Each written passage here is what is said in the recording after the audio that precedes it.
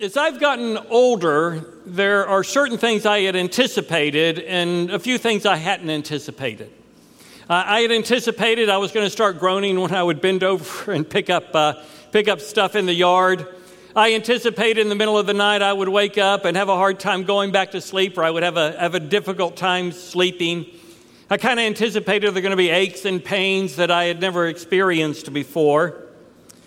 Something I had not anticipated is that I would become more tender-hearted and more compassionate toward people that live on the fringes. When I talk about the fringes, I talk about it in a couple of different ways. My heart really hurts for lonely people. I get very, very burdened when I see people who have a tendency to stand to the side or a little bit isolated, and it hurts me for them. I feel about homeless people more compassion than I used to feel. I think I used to just think primarily they're probably there because of drugs or mental illness. Well, that might very well be true. There are a lot of people that are homeless.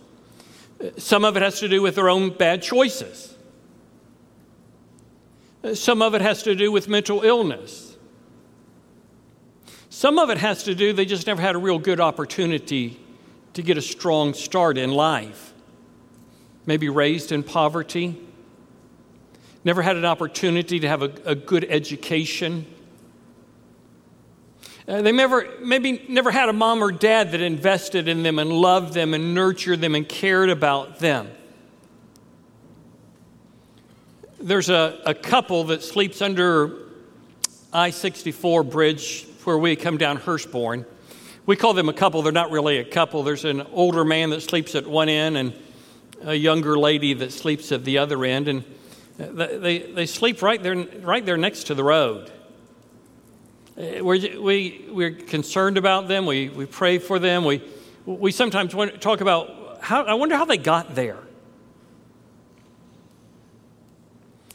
And I don't know if it's age, sentimentality, maybe I'm just a better person. I don't know what it is, but my heart hurts more for people. Because whether they're for mental illness, drug or alcohol abuse, they just got a terrible start in life, thrust out into the world without much love and nurturing. Whatever it is, they were once little children. Some of them were little children that were loved by their family, nurtured by their family, cared for by their family, and their family has no idea where they are. I wonder about those things. The story that Abby read to us today, sometimes we see it as just a story. And when we read the stories of the Bible, it's just like maybe something we would catch on Netflix. It's just a story. But the story that Abby read to us was about a real person. A person that genuinely, actually lived. He had a mother and father who had hopes and dreams for him probably when he was quite young. He probably had hopes and dreams of his own. Maybe his father was an artisan and he dreamed being an artisan. Maybe his father was a herder and he dreamed of having a flock of his own. But the circumstances and the situation that Jesus found him in were almost subhuman. He's a human being in the most deplorable of situations and conditions. So we can often read that, but we don't feel anything about it. Whenever you read a story in the Bible, you need to ask, what do the stories around it say to us? How does it all fit together? It's not like the author of the gospel that we're studying, the Gospel of Luke, just picked out random stories and just strung them together. He's a very skilled literary craftsman. One of the best in the New Testament. And when you look at the stories that are strung together, one we've looked at, one we're looking at today, two we'll look at in the next week or so. What we see are 4 stories. One that we looked at, Jesus calming a storm. The story today, Jesus casting out a multitude of demons. Then Jesus healing a woman who's very, very sick. And then resuscitating a dead girl, a 12-year-old girl, and bringing her back to life. Well, what is Luke saying by putting these stories together? He's saying something to us not about the storm or the demons or the sickness or the death.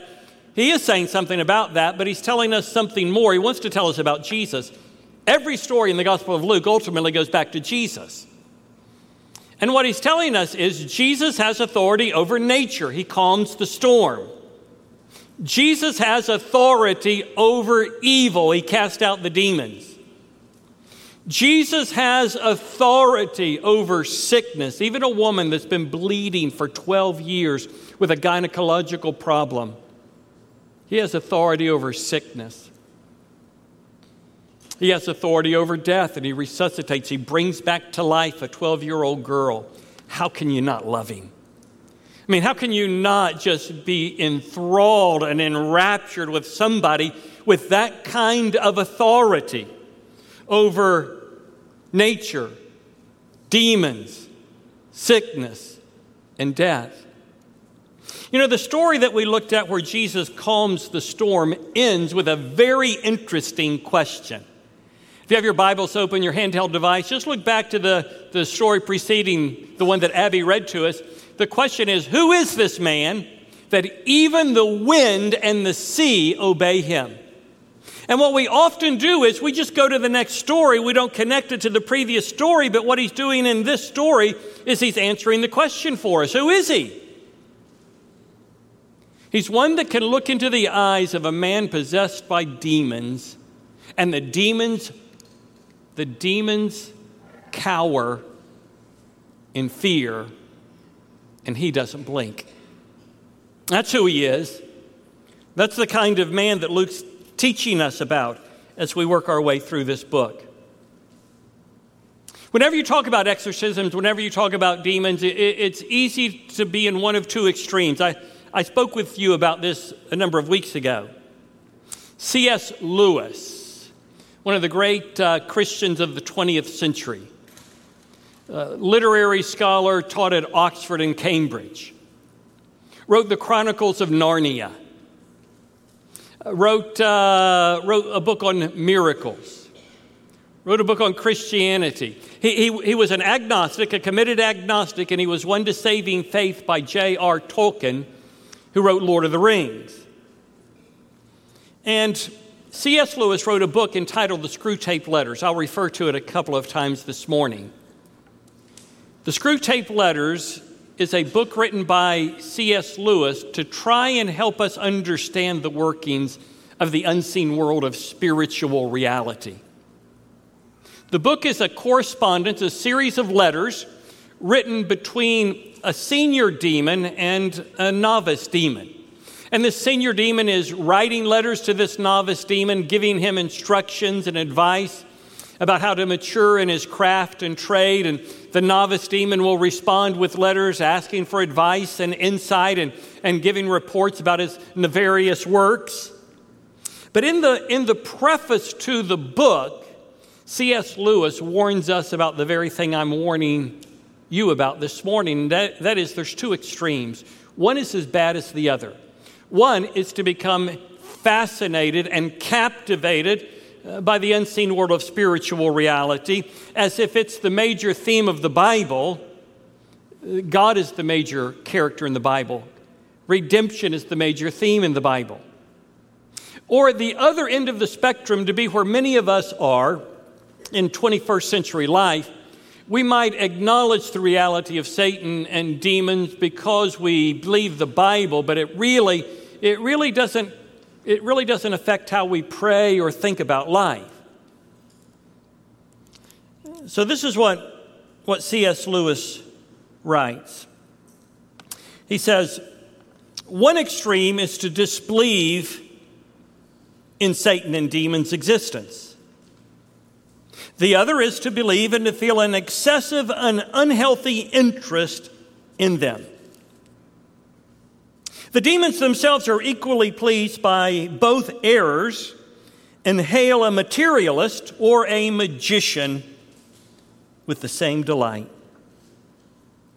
We might be led to believe, exorcism, demons, all of that. We see it in the Gospels. There's not much about it in the rest of the Bible. Let me just give you a few little excerpts to dispel that notion.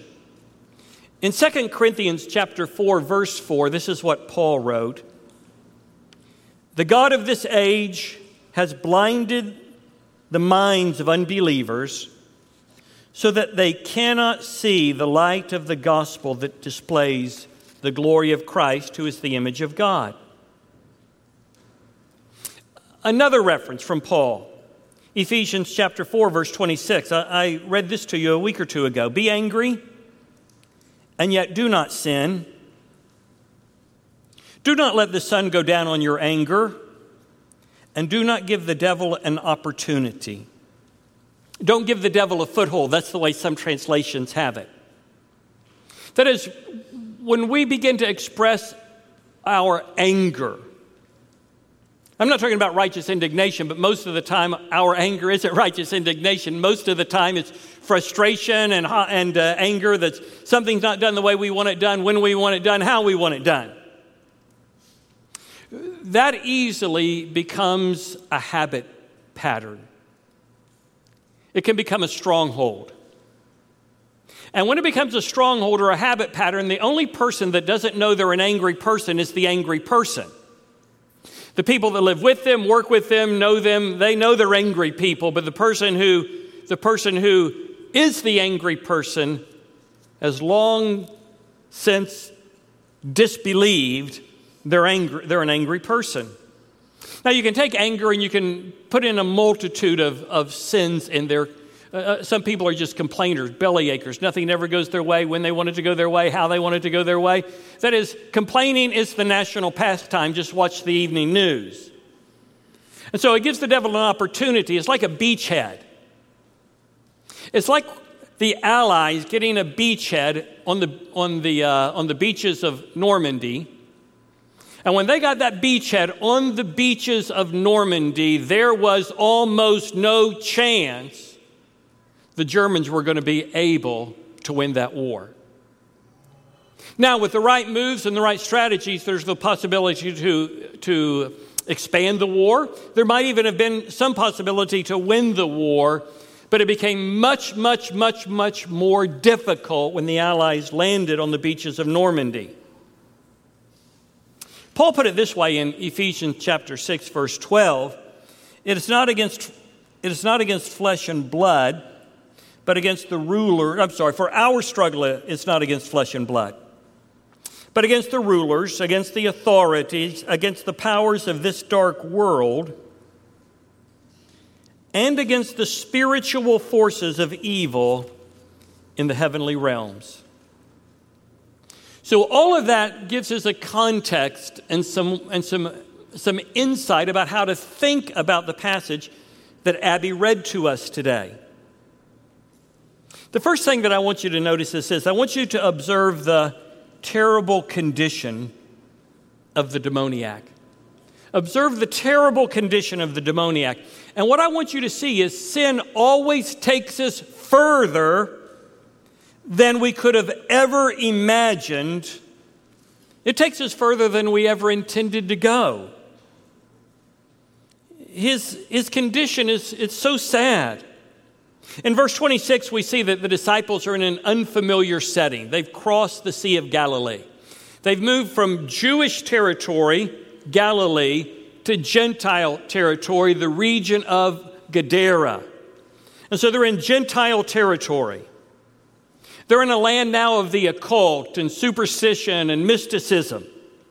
They're no longer in the land of Yahweh, the land where Yahweh is worshipped, where God is worshipped. They're in the land of paganism. They've crossed the Sea of Galilee. They experienced a tumultuous, horrible storm on the Sea of Galilee. They no sooner get out of the boat onto dry ground than they encounter a man possessed by a multitude of demons. As I've thought about it and just imagined it in my mind. I'd rather be in the storm than facing that man. They're getting out of the boat and saying, "Oh my goodness, what a relief. We could have drowned out there." And then running down the hill is a wild-eyed demoniac coming right for them. They probably are ready to get back into the boat and find another storm. And so the man approaches them. It's an unexpected encounter.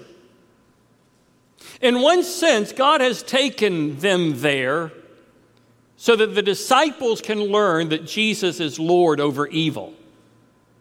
He's taken them from the land of the Jew to the land of the Gentile, from Galilee to Gadara, in order to teach the disciples Jesus is Lord of evil, Lord over evil. In another sense, he's taken him there because there's a man that needs him, a man that everybody in his world has given up hope on. What hope could you possibly have for a man that is in the moral condition that this man is in? The description that's given is a classic description of demonization. He doesn't have schizophrenia. He doesn't have some kind of psychosis. The Bible clearly, unambiguously describes this not as a mental illness, which is real. There are mental illnesses that have absolutely nothing to do with the demonic.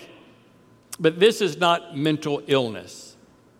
As the story unfolds, it becomes more and more clear. He has a complete disregard for personal dignity. He is naked. He lives with social isolation. That's what the devil wants to do. He wants to separate people from people. Isn't that what happens to us sometimes when we begin to struggle in life? And then we begin to think, well, nobody's calling me from church. They don't care about me. They don't think about me. They don't love me. I think I'll just stay home. And 1 week becomes 2, and 2 weeks becomes 6. He wants to isolate us. He wants to push us away from the very people that we need to be connected to. The demoniac, lived in the simplest kind of shelter. He lived among tombs and in caves. However, he was very theologically astute in one sense. The demons knew who Jesus was better than the disciples. There was a supernatural recognition of Jesus. The only acknowledgement of Jesus as Son of God in the Gospel of Luke before this is when God said at Jesus' baptism, "This is my beloved Son in whom I am well pleased." Now the demons make a Christological confession. The demons confess that Jesus is the Son of God. The disciples are coming to the conclusion he's probably the Messiah, but to call him a Son of God, that's something beyond what they were ready to acknowledge or even contemplate. You'll notice a demonic control of speech, excessive shouting, uncontrollable behavior, extraordinary strength. Classic signs of demonization. You see more of this kind of thing in mission settings than you do in Western civilization. I think that demons no need to manifest themselves. We live in a civilization, we're taught from our earliest days that unless you can put it in a test tube, whether you can analyze it scientifically, whether you can examine it with mathematical formulas, it doesn't exist. All that really exists is what we see. There's no unseen world of spiritual reality. Say, Pastor, have you ever seen anything like this? Not exactly to this degree, but I've been in ministry since 1985. I can tell you that it does exist. It's a sad condition. He was once somebody's little boy, as I mentioned. He once had hopes and dreams and aspirations, as I mentioned. We don't know what it was that sent him down this road, but nevertheless, this is where we find him. I want you to notice, secondly, I want you to recognize Jesus' absolute authority over the forces of darkness. The tormentors fear being tormented. What a reversal. Those that were tormenting this poor man are afraid of being tormented by Jesus. They're in absolute fear of him. In verse 28, you'll notice the demoniac bows before Jesus and acknowledges Jesus to be the Son of God. In verse 30, we find out the demon's name. This is the only time Jesus ever spoke to a demon in conversation, which is why I find this episode so interesting. Earlier in a Capernaum synagogue, when we talked about Jesus casting out a demon, the demon spontaneously cried out, and Jesus shut the demon up and cast the demon out. Here, Jesus asked the demon its name. He says, "My name is Legion, for we are many." 6,000 soldiers in a Roman legion. I don't believe that there were 6,000 demons in this man. I don't think a person could survive that kind of demonization. But there were a multitude of demons. He says, "We are many." And then there's a strange turn of events. The demons begin to beg Jesus not to send them out of the land. We don't know why they wanted to be there. We don't know why they wanted to stay there. It was a land filled with superstition, occultic activity, witchcraft, all of the things that went along with that kind of culture in the first century world. But rather than being sent out of the land, they wanted to be sent into the pigs. They request to be sent into the pigs. Something that you've got to do, and you've heard me say this before as well, you've got to let the Bible tell us what we need to know, and we just have to be satisfied with what we can't know. That is, I've written 2 books on spiritual warfare, and I had to come to the settled conclusion, I can only know what the Bible tells me. Speculation is not very helpful, and it can be dangerous. All that I need to know, the Bible tells me. Why did they want to go into the pigs? I really don't know. It does tell us they're in Gentile territory, because there wouldn't be pig farmers in Jewish territory in Galilee. So we do know we're in Gentile territory. But what's even more strange is Jesus permits them to go into the pigs, and then the pigs stampede into the Sea of Galilee. Now, the poor disciples, I don't know which is worse, the storm at sea, a wild-eyed, naked demoniac, or a herd of stampeding pigs. That's a rough morning. And there they are watching this herd of pigs. Why did they go in the pigs and then the pigs stampede into the Sea of Galilee? I don't know. The demons were afraid that Jesus had come to send them into the abyss.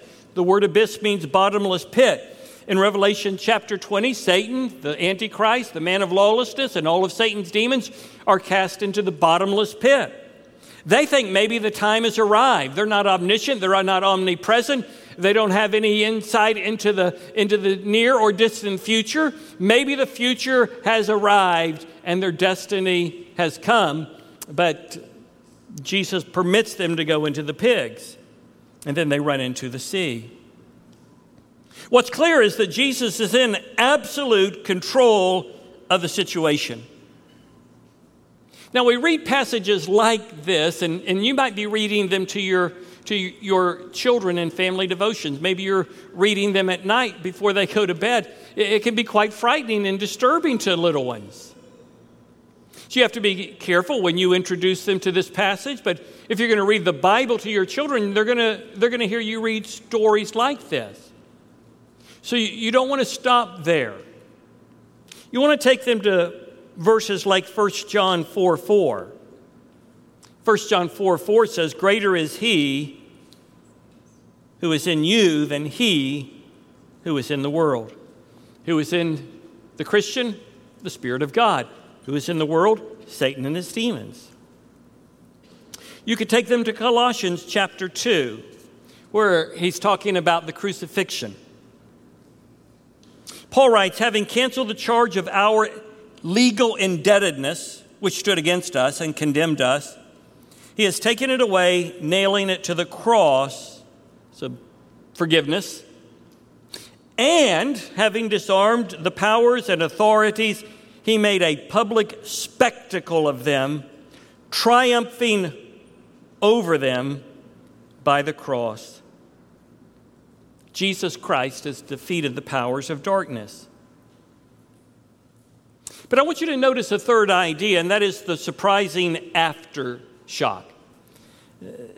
The aftershock is fear and freedom. Fear by the townspeople, the herdsmen, freedom for the man. In verse 34, the herders, those who are caring for the pigs, they've seen all of this unfold, and they go to the village and get the townspeople, and they bring them out to the Sea of Galilee on that eastern shore. And what they discover is unbelievable. The man who was naked is clothed. The man who was running is sitting. The man who was out of his mind is in his right mind. The man who was shouting is speaking in a normal voice. Unbelievable transformation. But the people, they're so afraid that they want Jesus to leave. The demons beg him to let them go into the pigs. The people beg him to leave. They don't know what to do with him, what to make of him. The man on the other hand, he wants to follow Jesus. He begs Jesus. There's a lot of begging going on. The demons are begging, the people are begging, and now the man is begging. He wants to go with Jesus. He wants to follow Jesus. Jesus does something that we've not seen him do before. Now remember, all of his ministry in this point has been in Jewish territory. So he would heal somebody and he would say, I don't want you to say anything about this. In the next story, he's going to resuscitate a dead girl, Jairus' daughter. She's 12 years old, going to bring her back to life. He's going to tell the parents, don't tell anybody about this. He didn't want to be known as just a miracle worker. He came to be a savior. But he's in Gentile territory. They're not looking for a Messiah. They don't expect a Messiah. They don't believe in the Jewish writings. So he says to the man, go home and tell your family what good things, what great things God did for you. You can only imagine if you were this man's parents, what it would have been like to see your son walk through the door in his right mind. You can only imagine if you were his siblings, having heard the prayers of or the hurt and the anguish of your parents, and then to see your brother come back home. But the man doesn't tell them what great things God did for him. He tells them what great things Jesus did for him. Luke is a skilled literary craftsman.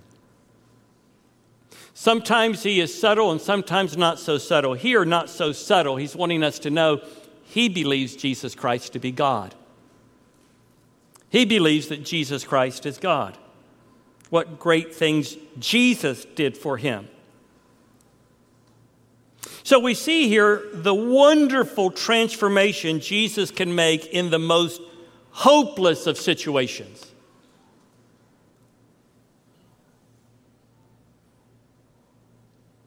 So,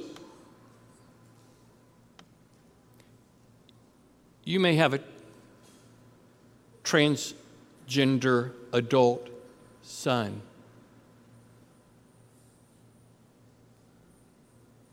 Going through hormone therapy, whom you love and want a relationship with, but they want absolutely no relationship with you because of what you believe about God created in the beginning, male and female. And you know that no gender therapy can change a person's chromosomes. And you've sunk into the despair of hopelessness. if Jesus can change this man's life, he can reach your son, your daughter, your mother, your father, your coworker, your friend. If Jesus can change this man, there's nobody he can't change. We've seen two responses. There's fear and freedom. But I want to suggest there's a third possible response, and that response is indifference.